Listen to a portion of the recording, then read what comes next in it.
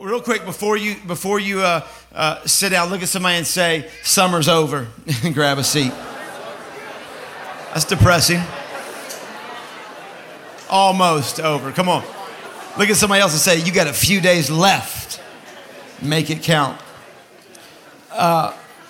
Every year going back into the fall semester, school semester, we do a back-to-school prayer moment. And so we just want to take a minute, and I like to just pray a prayer of blessing and belief and partner together as a family for those that are school educators, school administration, teachers, principals, students. So anybody in that sphere of influence, if you're a student getting ready to go to another grade, college, PhD, high school, middle school, if you're in here, if you're a teacher or some type of educator or in that system, would you just stand up and let me pray for you going back to school? Just listen, we need prayer. You need prayer. You guys are on the front lines of what God's doing. Come on, the greatest mission field in our nation is our school systems. Let's pray for these guys real quick. Would you just join your faith with me as we pray a prayer? Father, we thank you so much for your purpose and your direction, God.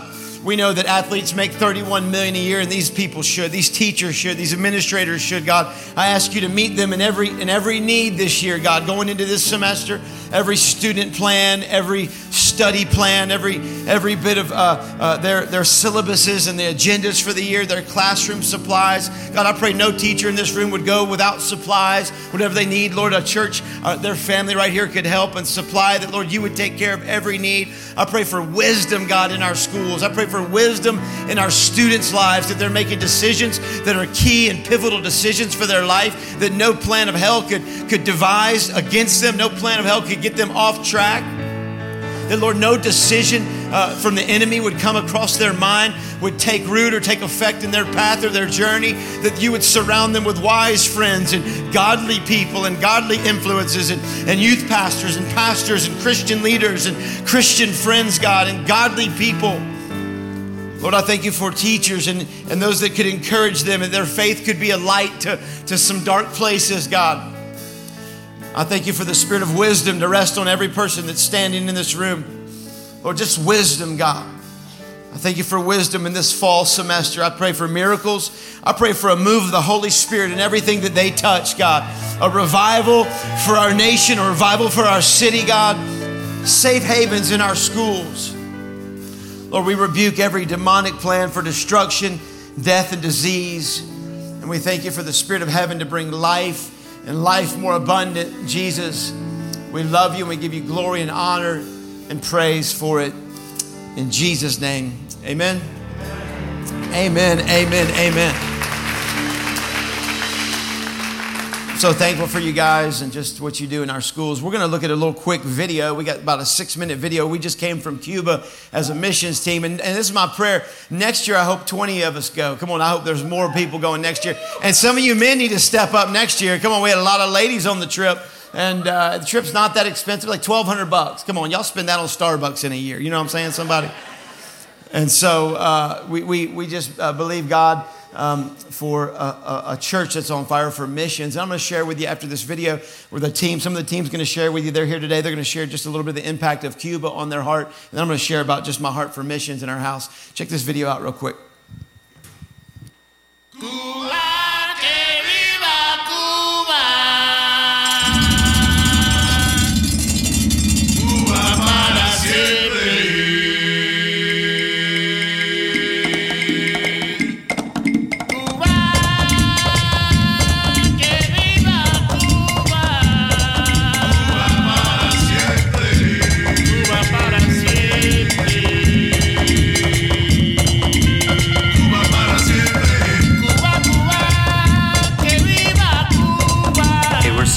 To see everybody that's come down to be a part of the Surge missions trip, to get connected with Surge churches that we've been planting throughout Havana and the area here. We've planted many, many churches, but this week we've been able to visit quite a few different churches and work with them, with the kids, with the youth, with the services, do some outreach. Some of the things that some of these local churches don't do on a regular basis or have ever done, just because of the condition of the country here and just the sensitivity. So being able to go out and encourage them to go out has been a great blessing. The team has been great, giving testimonies, preaching, singing, the whole 9 yards.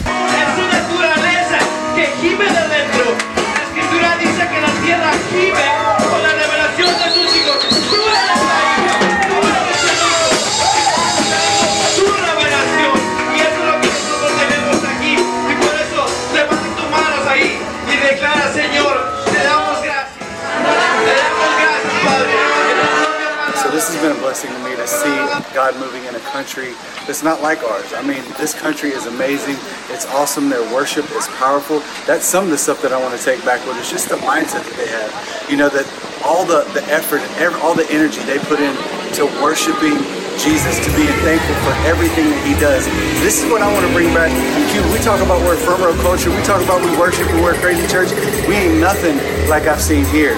They are worshiping like it's the last thing that they have left. And I'm telling you, that's how we need to worship, because truly, Jesus is the last thing that we have left. If we can bring back some of this energy, that's what we need to see. Just the love of the people. People love Jesus and they love us. So they're truly showing what the love of Jesus looks like. That's what amazes me about Cuba. That's what amazes me about this trip. I'm so thankful that I went on it. Great team is with us. We're all learning so much together, and we're going to be ready for next time.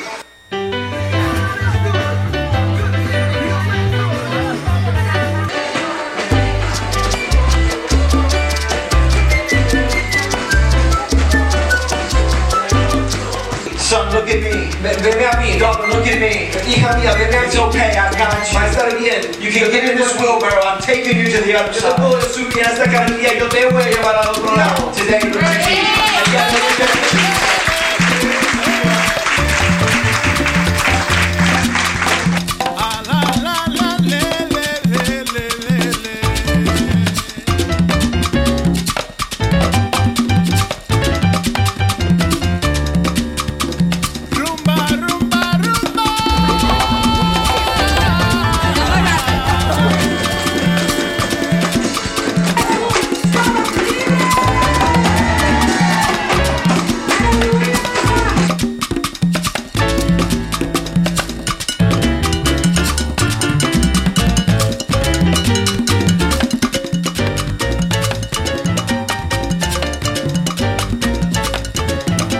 Would it have really been a missions trip if we didn't take family photos, learn the Cubans' first English word, Congratulations, lose a banana eating contest, played a new game, had a balloon fight, learn why we actually are called gringos. La armia, green, go. Saw a 400-year-old tradition in action. Ate Cuban food. All right, Jude, show us what you got. Oh my gosh, Cuban pizza. Did a little bit of dancing. Say hey.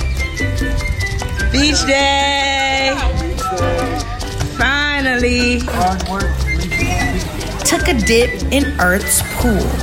Relived an Outcast favorite.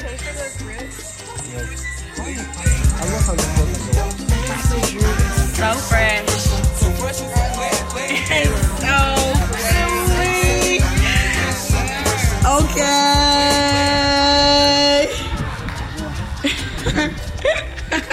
Ate a pig. Saw a baby.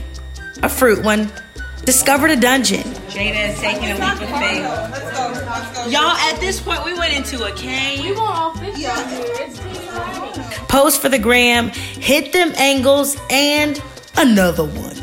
Truly giving new life, a nueva vida, to some people who, just like us, need a little bit of Jesus. This is Cuba.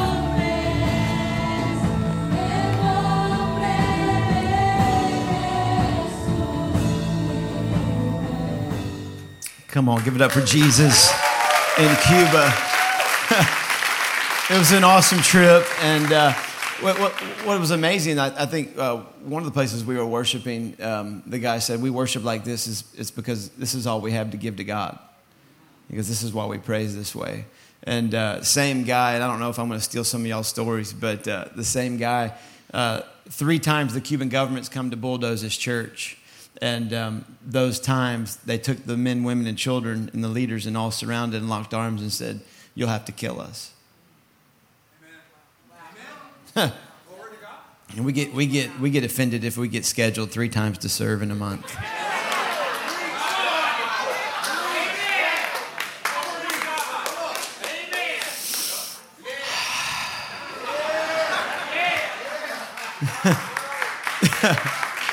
I'll go ahead and turn it over to these awesome ladies and hear from them about what Cuba meant to them. They're going to take 3 minutes each, and if they go over, I'm going to take the mic from them. They learned that in Cuba. It's not about you. That's what I learned in Cuba. As I was packing up, I heard the Holy Spirit, clear as day, say it's not about you. I was trying to make sure I looked cute, looked fly, had all my clothes ready to go, packed all my hair products. I was ready. And then I real life heard the Holy Spirit say, it's not about you. There we go. So I went back to the drawing board, packed up half a suitcase of clothes that I could give away as soon as I hit the island just miles away off the coast of Florida. I packed stickers, candy, puzzles, games, freebies that I'd receive on the job that were just sitting around collecting dust in my house because my instructions were to remember that it's not about myself. When we served in Cuba, despite of how imperfect my Spanish was, how frizzy and messed up my hair was, how tired my feet were, how hoarse my voice was, I had to constantly remind myself of the simple instructions that I had received before stepping on an island to evangelize, that it was not about me. And that's a hard pill to swallow because of the society that we live in is so self-centered. It's focused about the next Instagram post, the next Facebook post, what so-and-so's kids are doing on social media, and the fashion trends, the whole nine. But we have to remember that at the end of the day, it's never really about us because it's all about Jesus. In the same way that Jonah didn't want to go to Nineveh, in the same way that Hosea didn't want to marry Gomer, it's never really about the person that God actually gives the instructions to because there's always a reason for God's instructions. And that reason might not have anything to do with you. It's always about the glory that God is going to give you once you are actually obedient to those instructions. And sure, we will learn from the experience that we've gained, the instructions that we've received from God, the actions that we take, the disobedience that we often contemplate, and prayerfully, the obedience that we will actually step into and walk into. But at the end of the day, it's about the hearts and the lives that we will touch once we've taken ourselves out of the equation. It's always about the contact that we will make with other people that we might not ever see again. You'll never know where they ended up, how their story turned out, but what you will know is that you made a difference all because you followed the instructions that you received from the Holy Spirit. You see, the easy thing to do is often the selfish thing to do. But when God gives you instructions and you fail to act on those instructions, you've added yourself to the equation rather than subtracting yourself out of the equation and allowing God's grace to actually multiply and prosper and fulfill in that instance. You see, when we're selfless, we reflect the selfless quality of Christ. And when you follow the instructions of the Holy Spirit without selfishness, you can find yourself completing a selfless act for a future of someone that will often have a future with a selfless God. So what are some things in your life that you need to sit back and look and say, it's not about me? Will you choose to be selfish and disobedient or selfless and follow Christ? Because remember, at the end of the day, it's not about you.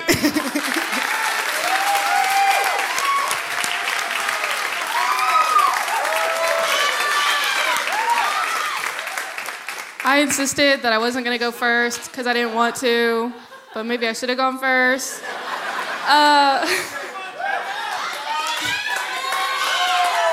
Okay, so y'all, I learned a couple different things over this trip, but one of the biggest is that God works in really funny ways. The past couple months, he's been talking to me, and I've kind of been blowing it off because I was like, surely that message isn't for me. That's not mine. There was no way that's for me. And then what he did was he removed me from all of my distractions here. I had no internet down in Cuba. There was no Snapchat, no Instagram, no text messages. That was rough. I couldn't show up at Maddie's house and gossip to her. There was nothing to do. And so while we were there were a lot of little kids. We saw them on the video. And what I found was that they really looked towards me and Jude and Levi as influencers. So a lot of the time I found that they wouldn't take action. They didn't really want to engage with us because we're not speaking their language. They don't know who we are. We just showed up in a big old blue bus with games and balloons.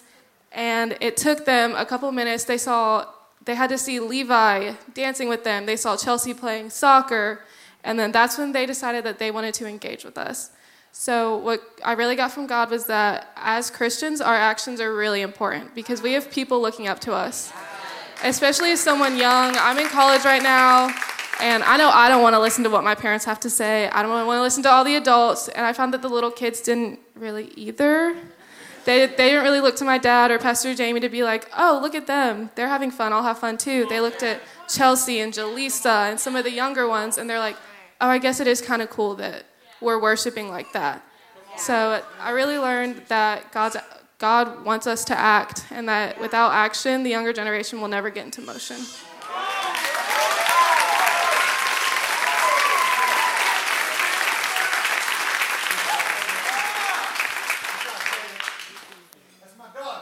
That's right.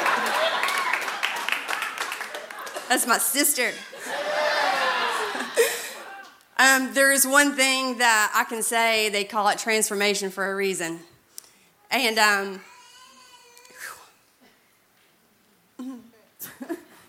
don't know if I can get through this.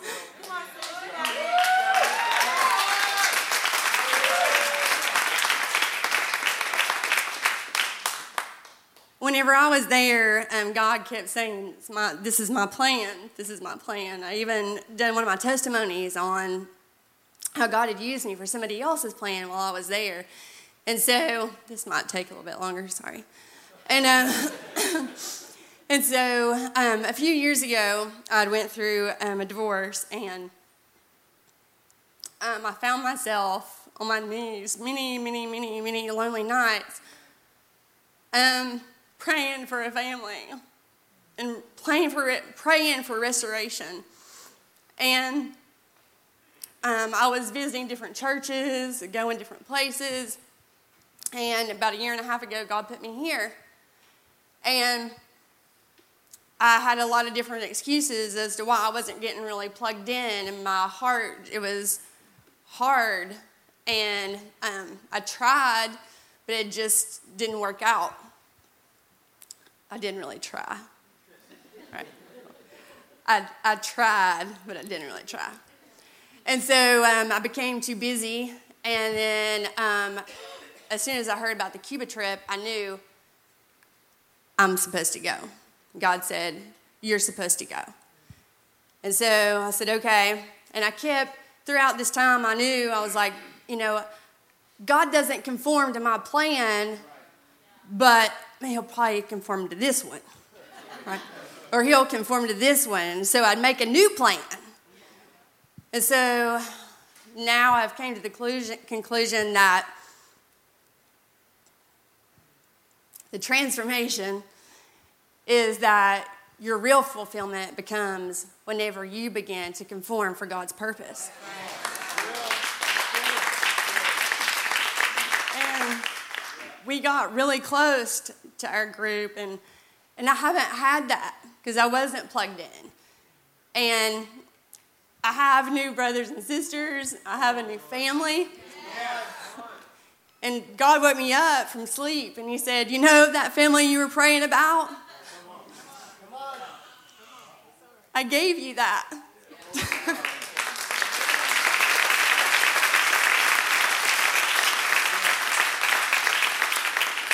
So, if you're not plugged in, get plugged in.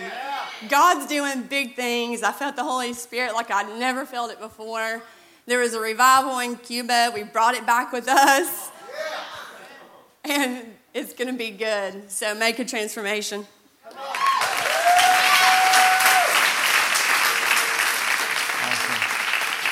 Come on, give it up for these guys going around the world. Just got a few minutes. It was an amazing trip. And I just, again, people say, well, why go around the world? Why do missions? Well, there's plenty of need in our backyard right here in Knoxville, plenty of need in Appalachia, plenty of need. And it's true. I mean, we're praying for El Paso this morning. There's pain and hurt and need all over the planet. And so I just want to share just my heart a little bit, just a couple little thoughts on missions. And it was an amazing trip. Some of the video you saw where we went through that blue gate where we were moving those boulders, about 2.5 hours. You don't understand how hot it is. You just don't even, you see how the Cubans sweating. You know what I'm saying? It is so hot. You go through about 3 outfits a day just from just being drenched head to toe, drinking water that's barely safe. You know what I'm saying? You're on the edge of not sure how well you feel the whole trip. So it is selfless. You don't feel good. You're giving your life away. But that place where we were going through that little blue gate, moving those boulders, we went and about 10 of us moved those boulders for about 2.5 hours. They were about 200-pound, 300-pound boulders. We were flipping those, and we came back to do a service there that night. And the men had finished a wall with the boulders that we just rolled down the hill and barely got to where they were. And we're like, oh my gosh! Then they had it done. That's where they had surrounded the church, and we're going to destroy that church 3 times. And the way they praised, but right outside of those gates, there was pretty much these it was like the projects really of Cuba. It was like the worst, apartment complexes you could be, the worst part of town, and a lot of the islands that way. So there's a big gap in just equality and whatnot. And so, and in those complexes, there was 100,000 people living. 100,000 people, right? And just the way these guys were going about reaching them and reaching the person right across the street. And then they were so thankful for us to be there helping them, infusing some life into what they were doing. So really, missions is not really just about going to another nation. Just get in your mind, it could be right across the street. Probably is, right? And here's a couple thoughts. Here's a title for today if you're taking titles down. What's moving the needle? What's moving the needle in our life? What's moving the needle? About 2,000 years ago, the compass was invented. And ever since the compass has been invented, it's been helping lost souls find their way home. Been helping lost people get to where they were going, or people on a journey figure out how to get there. And here's the reason why. Because if you have a compass in your hand, then you have direction for your life. If you have a compass in your hand, you have direction for your life. You kind of know where you're going. The largest compass rose that was ever built. A compass rose is this. If you look at a compass, you have one on your iPhone, you can pull it up. If you look at a compass, you've got the circular compass, and then you have north, south, east, and west. Those are the cardinal directions, north, south, east, and west, and they make up something called the compass rose. When you look at it, the intersection looks kind of like a rose. It's called the compass rose. The largest compass rose ever built was at Edwards Air Force Base. Drew, you're probably familiar with it. Edwards Air Force Base in California. It's 1 mile in diameter. Diameter, not circumference, 1 mile in diameter. I think we have a picture of it for you. It's 4,000 feet across. Look at that. That's from space. That's from Google Earth probably, or space. That's a high photo. Okay.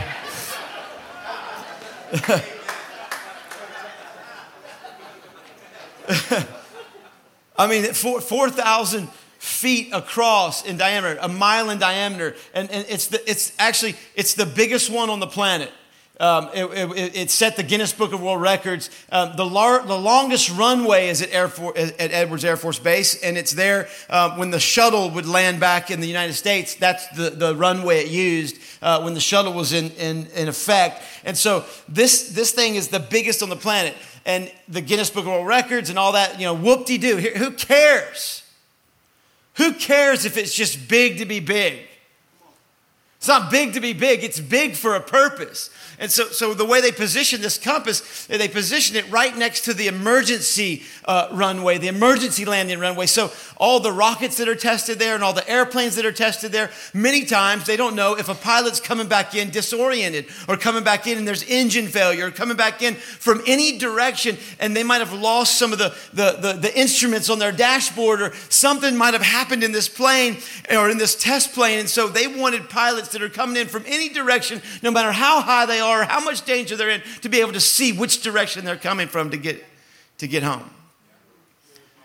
I mean, that's the heart of our church. Like that's what this is. This is a compass.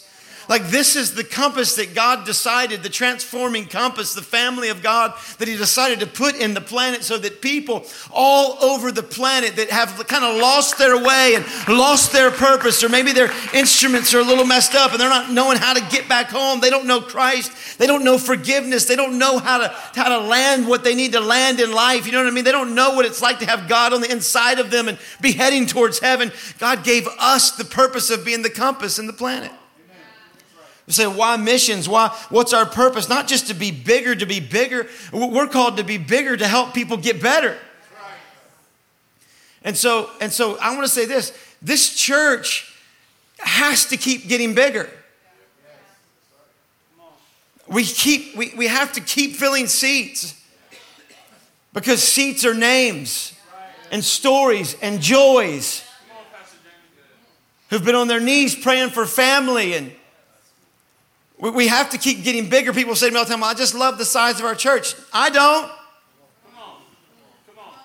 Because there's people flying from miles on in trying to find a compass that can help them land their life. And if it's about us, we're comfortable, we're good. But if we're going to get bigger, a bigger compass, that means more services and more campuses. And we have to stretch wide the markings on this planet so people can find their way to Jesus.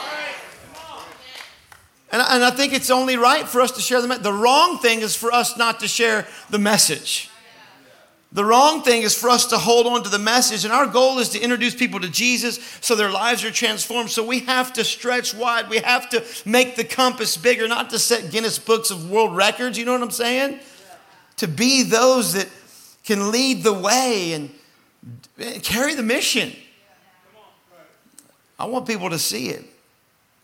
I want people to see a compass and land. You know, do you remember what it's like to be forgiven? And how many people are out there that don't know what it's like to be forgiven, or that are still carrying the shackles of religion? It was so sad. We went to one church and reached a bunch of kids they had never reached before, a bunch of teens. They didn't want anything to do with the little church. We're handing out candy, high-fiving them, and think we're crazy. We get them there. 54 kids show up. They're in the little basement. I don't even know if the house is going to stand. We're up top. And some of our teams and some of the other church teams with us start playing like some Christian rap music. And then one of the pastors from that church freaks out, shuts it all down, says it's too worldly. And the teenagers are like, see, this is why we don't come here. It's not relevant. Man, how many people are shackled with religion still? It doesn't matter what nation you're from. Shackled with sin. Come on, how many of us get shackled in sin and can't break it off of ourselves? We get shackled with self-loathing and all the different types of things. And God's saying, come on, I need you to become the compass to help people know what it's like to be free and land their life going towards heaven. Yes. Albert Einstein was obviously a smart man. He wasn't a very good student. You guys know the story probably. His teachers just said, this kid's not going to amount to much. And, everybody learns different, right? I mean, he had an aggressive appetite for learning, but it was just different. Well, at 5 years old, the story goes like this. He was sick one day, and he had stayed home sick, and his father came home and gave him a gift, gave him a compass. And he sat in bed as a 5-year-old that night and he kind of tells and recounts when his dad gave him the compass. His dad didn't explain the compass to him, like just kind of wanting to explore it and figure it out on his own. And he's looking at the compass. And literally he said he laid in bed all night, nights on end, up all night long, looking at the compass, trying to figure it out. And like it blew him away. Like he said, literally with chills going up and down his spine, he would look at the compass and spin around in bed and try to trick it at 5 years old. And no matter what he did, the needle always went back to north. He later on made a quote. He said this, "That experience, the compass, made a deep and lasting impression on me because something had to be behind hidden things." Something was moving the needle. And literally, it set him up all night long, the 5-year-old Albert Einstein, and the question tortured him, what's moving the needle? What's moving the needle? And that's the question for us. That's the question today for you. That's the question for me. What's moving the needle on the inside of my life? What's moving the needle? What's making me move in the direction? What's hidden behind the hidden things? What's controlling all? What's moving my needle? And if we're Jesus followers, the reality is it's God, it's Jesus, it's his purpose, it's his plan, it's him drawing us towards a heavenward purpose, a heavenward eternity. There's a reason that we want to worship and gather and serve and give and preach and teach and love and reach and have campuses, because there's a needle called heaven that's being moved by God, always being pulled back towards a heavenward purpose. If we're followers of Christ, and it's heaven. Write this down. It doesn't matter what you're walking through if you know where you're going to. And so if you have something called eternity on the inside of you, if you have something, listen, what's moving the needle for us, all of us know, all of us get it, right? There's something hidden inside of humanity. We all know it in this room. There's something more than having a good job, paying a few bills, consuming a few coffees, saving a little bit of money, and giving it to the next generation. There's something more than that. There's something greater. It's a universal feeling. It's called the there's more, right? Anybody? And so if that's the truth, if that's on the inside of all of humanity, we all understand there's something more. Then it makes life different for what we're going through. And pain makes sense, and letdown and hurt makes sense, and loss makes sense. And we can understand that what we're going through is okay because we know where we're going to. For me anyway, sometimes it's easy to get our compass can get pulled in certain directions, but when we begin to say, well, you know what, I got a compass in my hand and I know it's heavenward, I can climb any mountain, right? Come on, I can hike through anything. Like, oh, okay, that's just a mountain. Okay, that's just a setback. Okay, that's just a detour. I've got a compass. I can get through this because I know where I'm going. Does that make sense? But if we don't know where we're going, hear me. If we decide that our main purpose on this path called life on this planet is just, there's no real purpose, no real meaning, no real heavenward direction, then our whole goal in this thing is just to be comfortable.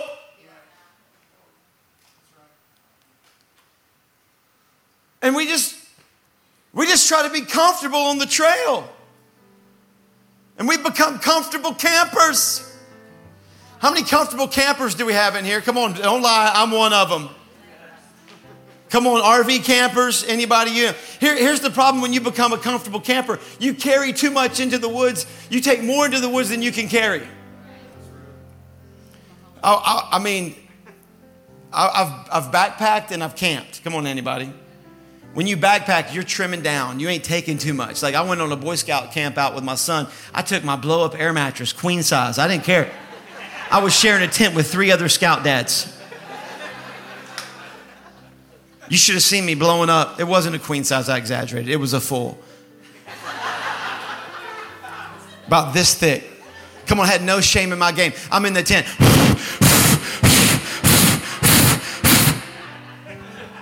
Blowing that thing up. They're like, excuse me. I'm like, scoot over, sucker. I am sleeping on this thing tonight. I am 42 years old and 215 pounds. I don't lay on gravel.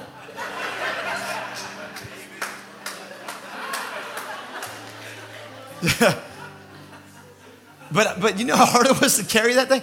We went camping. It's not camp, it's RV camping. I went to a place they had RVs. Yeah, I told y'all the story before. You pull up, they got Weber grills folding down off the side of the RV. They got a drive-in movie theater. They're out there watching a movie. And I'm like, what are you trying to prove? That you can be comfy in the woods? This sucks. Stay home.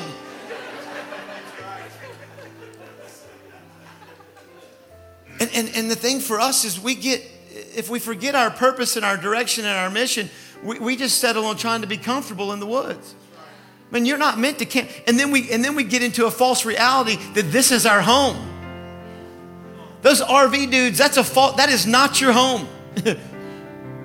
It's a false reality when we think that earth is our home, when this planet is our final destination, and we begin to make what should be a pilgrimage, what should be a hike, what should be trying to summit to some place, we make it this camp out. And it's not reality, guys. We don't live here forever. We don't know how long we get, but the reality is, like, what's our compass pointing towards? What are we looking for? What are we believing for? Are we going to be the people that fulfill the Great Commission in our city? Here's the verse, Mark 16:15, and this is just the only verse I have for you today. And really, if you're a Jesus follower, this should be the most important thing in your life right here. Above your marriage, above your children, above your own personal health, wealth, and comfort, here is your mission statement. It's the last thing Jesus gave us. It was the purpose he gave us on the planet. He said, I'm going to go away, but I'm going to come again, and this is what I want you to do while I'm gone. Go into all the world and preach the gospel to every creature. It's that simple. So we as a church, man, I want it to be a place where people can come and feel loved. Or if people are sick, they can be prayed for. If they're hospitalized, they can be cared for. If they're going through need, they can be befriended. If they're suffering something, they can be loved. This is who we are. We're the compass. Go into every nation. Come on, look at your neighbor, tap them on the shoulder and say, we got work to do. They're only coming if you invite them.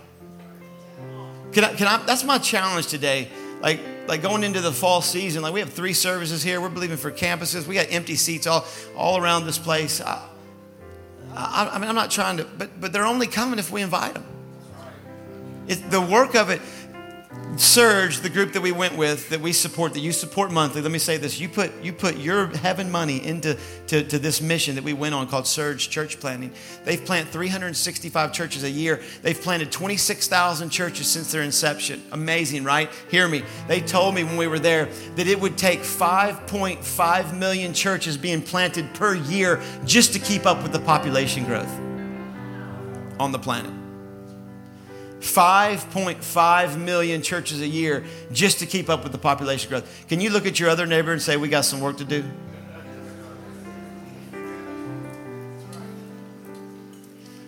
And they're hungry, guys. People are hungry. They're open to your invite. If this place is going to be full and second service and third service and the second campus in South Knoxville and the compass is going to get bigger and bigger, it's going to be all of us together inviting people. I was getting off the airplane and some dude looked at me and he was talking to another guy, and they build the actual airplane causeways that people get on and off of. Young guy, he looked at me, he goes, I started talking to him, he goes, what do you do for a living in Knoxville? I said, I'm a pastor. He said, oh, that's cool, man. I said, yeah, Transformation Church. Told him where it was. I didn't even think to invite him. I'm gonna be honest. I didn't say, hey, you should come join us. I didn't even say that. We're getting our bags in the terminal. He walks up to me. He goes, what was the name of that church again? He goes, and I said, oh man, Transformation Church. We loved it. And finally I was like, and I didn't even invite him then. I go, yeah, he goes, yeah. I said, yeah, we just love Jesus. We're non-denominational. I said, can we dress like this on Sunday? He goes, yeah, I looked at how cool you dress and I thought that'd be a cool church. It all matters. It all counts, right? I said, yeah, that's right. And he goes, I'm going to bring my family by there sometime. He invited himself. I'm the pastor.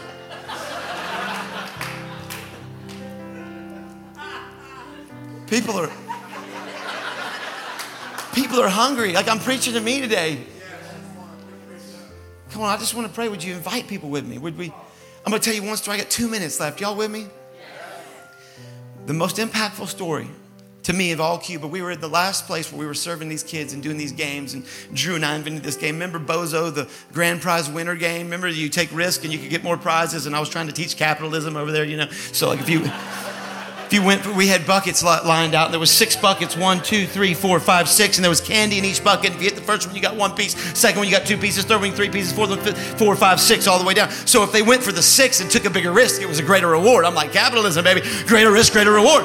And number 6, and so we're trying to, so they're throwing at it. They're missing stuff. There's a line they got to stand behind. There's this one little girl there, and all the kids are getting candy and winning and shoving it in their pockets and taking it and everything, and the boys and all that. And so finally, it was getting close to the end of the day, and I took bucket number 6 and I turned it into the grace bucket. And so they'd throw, and no matter where it went, I'd kind of, and I'd catch the thing for them. And then when they got done, I'd take a big old handful of candy and just plop it into their hands and they'd put it in their pockets and run off. This one little girl, she was born with a deformity. Her chin was really long, and it was like this angioma on the end of her chin. She was about 8 years old. She was very beautiful, beautiful eyes, but very embarrassed. She walked around with it covered like this, and she'd have her shirt over it like this, and she'd have one hand over it the whole time, and she's trying to interact and hang out, but her hand's covered. She's crying at one point, upset, and she doesn't really get along with other kids, and it's kind of a weird scenario. You can feel it. She gets in line at the end of the day. I take all the candy in every bucket, everything there is, and I put it in bucket number 6.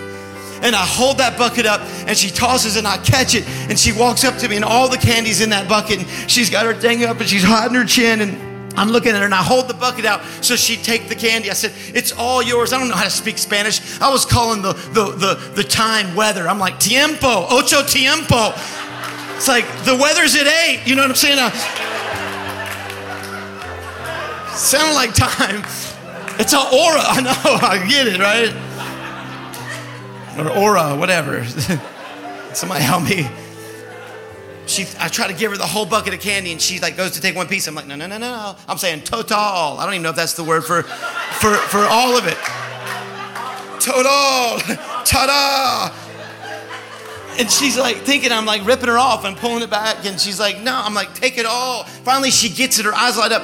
Her hands covered her chin. She takes it down. She takes the whole bucket, and she looks with this huge smile in her eyes.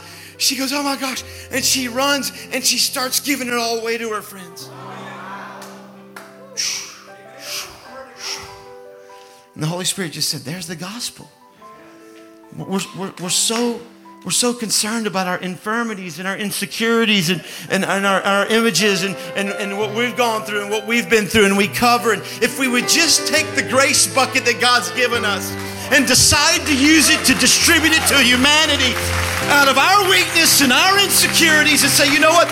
It was the first time that she wasn't able to cover her infirmity with her own hand. The first time she wasn't self-conscious as grace touched her life, that she could connect with those around her. That's the gospel. Come on, stand to your feet. Father, thank you for missions. Thank you for this day. Thank you, Lord, that it's not just Cuba, it's the nation, it's the world that needs you. Chaos and pain and people coming in from great distances that need the compass. Lord, we've got the message. We've got you, Jesus. Lord, help us to let people know what it's like to know you, the real you. Thank you for the grace bucket that you've given all of us.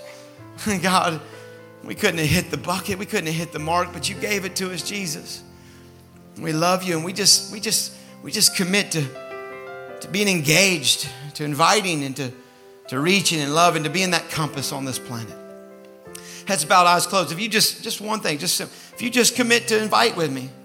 Pastor, I'm going to pray to be an inviting machine. I'm going to join in the mission and vision of this thing, and I'm going to plug up, and I'm going to invite, and I'm going to get engaged. If that's you, would you just put your hand up to me like I'm committed with you.